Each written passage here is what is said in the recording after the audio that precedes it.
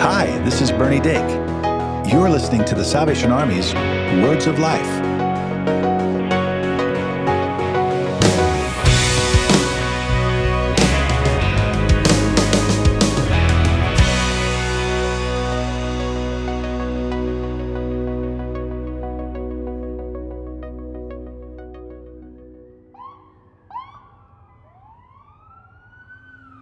People all over the Gulf Coast calling Hurricane Katrina their own devastating tsunami. hurricane ever to hit the American coast. Leaving a mess like none other seen before. It is a total catastrophic disaster.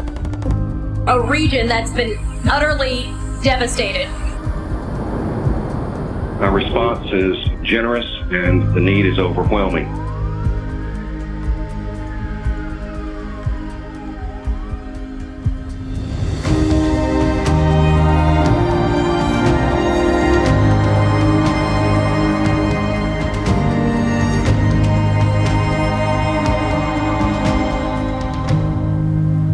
The president is now touring one of the Salvation Army centers that have been set up to try and distribute relief.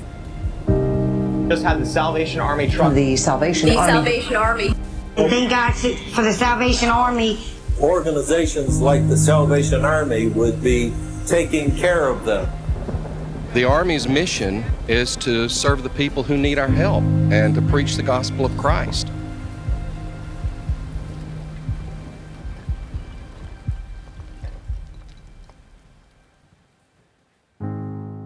Welcome back to Words of Life. I'm Cheryl Gillum. And I'm Bernie Dake. And we're here with our special guest for this series, Bobby Geary. So glad to have you with us again. Last week, we talked about the greatest asset of disaster services in the Salvation Army, and that is volunteers. And Bobby gave us the overview. So if you're interested in volunteering, make sure you go back to last week's episode to be able to know how to volunteer. And this week, we're going to look at some more recent disasters that we've had. Yeah, Bobby, I think the best way we can educate people is take us through a disaster. So I think a lot of people know about Hurricane Ian in this country. We knew it was coming. What's happening in your offices? Well, I think before we ever get to even knowing that the hurricane is coming, one of the things to keep in mind is that disaster services is preparing right now for the next major disaster. Well, here in Oklahoma, certainly tornadoes are a major threat. So Oklahomans, the better they are prepared individually, the better our state is prepared. Seeing the devastation of the 2013 storm, knowing that the interior bathroom would not have been enough, it's a very scary feeling. Now the concern for my family is more intensified, having kids, and so that is definitely a stress with me thinking about them while I have to respond and do my job for the community. When it comes to the Salvation Army Safe Room program, it's extremely important for our state. It builds on the resiliency, not only at the individual level, but also at the state level. Anytime we can provide peace of mind to individuals and their families, the better prepared our state's going to be. Well, with two small children, it's very nerve-wracking. You want to make sure that they're safe. You want to make sure that he's safe when he's out and not worried about us. Having that storm shelter presented to us by the Salvation Army has been truly a blessing for our family to know that we can have that time to go into the shelter, be safe. Even if it doesn't come near us, we have that peace of mind knowing that everything will be okay. The Salvation Army program is especially important because it has some flexibility that your government programs do not have.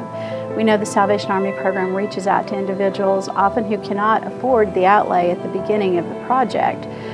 They can still get a safe room this way, and we think that's very, very important.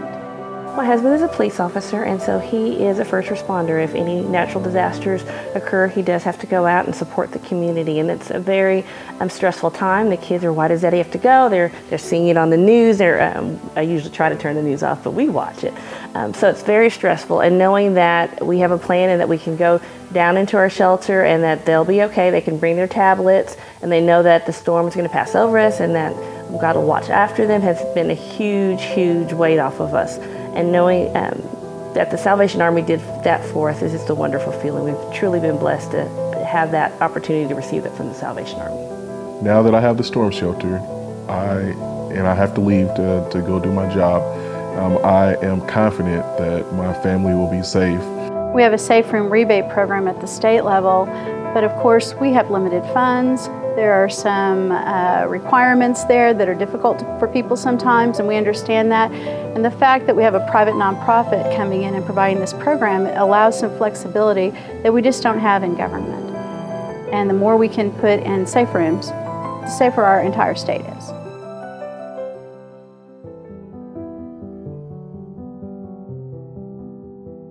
We're already stockpiling things like cleanup kits, hygiene kits, toddler and infant kits, in fact. Wow. Shelf-stable meals so that we can be prepared for that first go of a disaster if necessary. Our hope is, and prayer obviously, is that we go without needing those items, but in truth, we can all see just how often we're responding these days. It was pretty obvious that, about 5 o'clock that day that something was going to happen. Where it went, exactly what track it was going to take, we really didn't know, but we knew it was going to affect the city of El Reno in one way or another. We're tracking a large and extremely dangerous tornado 6 miles southeast of El Reno. One of the widest, they tell me, ever. I can't honestly tell you. It just looked like a black sky to me. And, when it came down, we were able to track it for about half of its path via radar and everything until all of our internet resources and everything went down. And if you're in a position like I am as a fire chief, the Salvation Army is to resource those of the people that you need on your cell phone on speed dial. I think they were in town somewhere around 10 o'clock that night, already kind of setting up to help us at our emergency operations center, take care of the responders, feed them, and everything else. I couldn't sit here and tell you that I know the history of the Salvation Army or anything like that. I just know that every individual that I've ever met associated with the Salvation Army, volunteers, everyone that works for them, they care. They want to do something to help. From something like a tornado coming through like that, down to a smaller 6-hour event where we've had some wildfires here in Oklahoma. They're always there. They always take care of things and do it to the highest standard.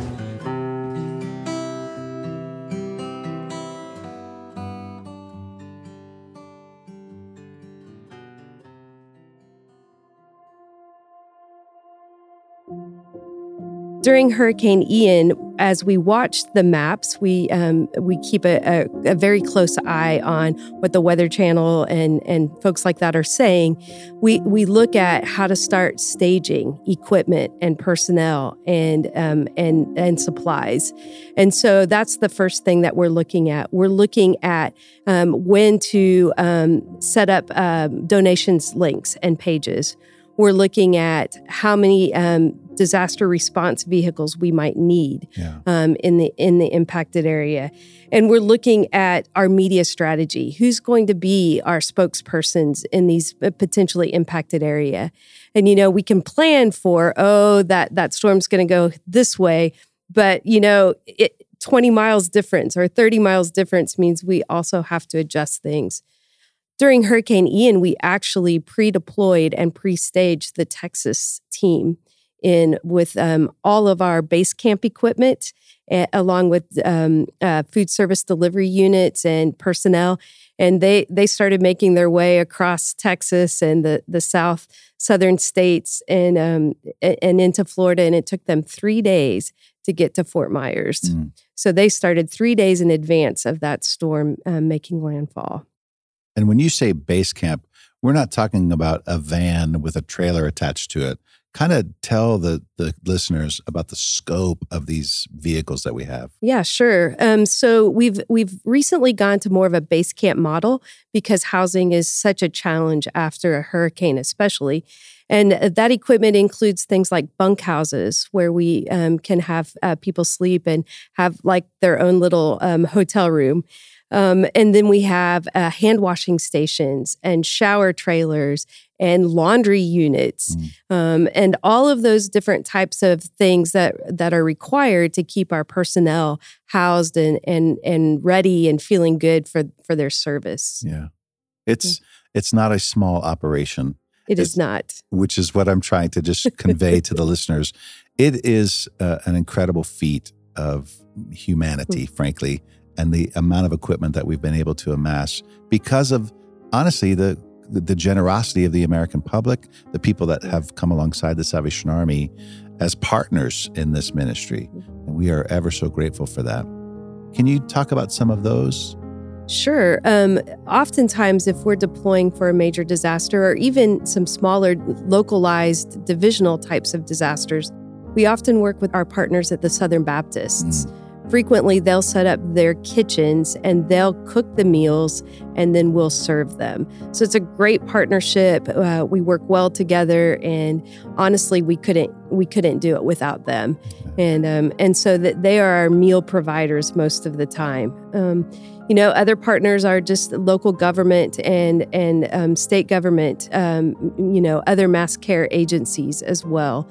One of our other great partners in all of this is FedEx and UPS, who provide shipping of goods for us. So they're just fantastic to have that partnership with.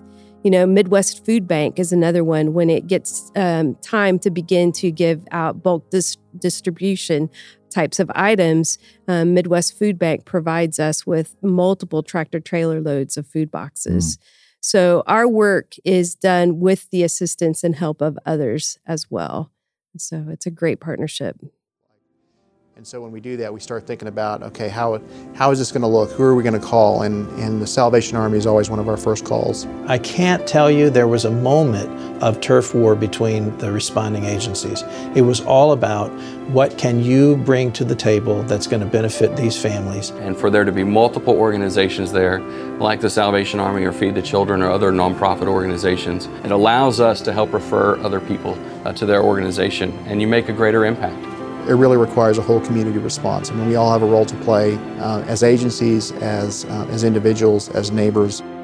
When a community sees the main agencies that they know respond to disasters, when they see us working together, it is a huge win. And the multiplier effect of that is the people on the ground, and we talk to each other about, where has someone fallen through the cracks and how can we help them? I look forward to working with the Salvation Army every day. They've been great partners. They're caring, they're compassionate, they can help the individual and meet their needs that we in government can't meet. We're finding ourselves majoring on the gaps, and the generosity that came from Oklahoma, but from around the country, was pretty tremendous. And I think that allows us to continue to serve these families to this day.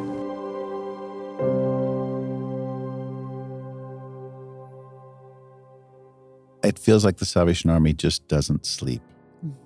And we're grateful for the work that you're doing, Bobby. This has been a great series for us, and there's more to come. We hope that the listeners will join us next week as we kind of wrap this up.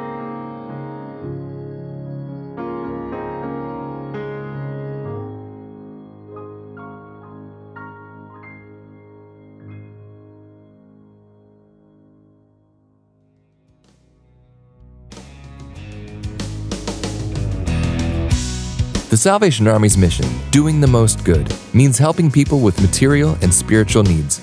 You become a part of this mission every time you give to the Salvation Army. Visit salvationarmyusa.org to offer your support. And we'd love to hear from you. Call 1-800-229-9965 or visit salvationarmyradio.org to connect. Tell us how we can help. Share prayer requests or your testimony. With your permission, we would love to use your story on the show.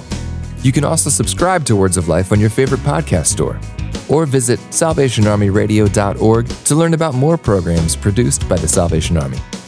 And if you don't have a church home, we invite you to visit your local Salvation Army Worship Center. They'll be glad to see you. Join us next time for the Salvation Army's Words of Life.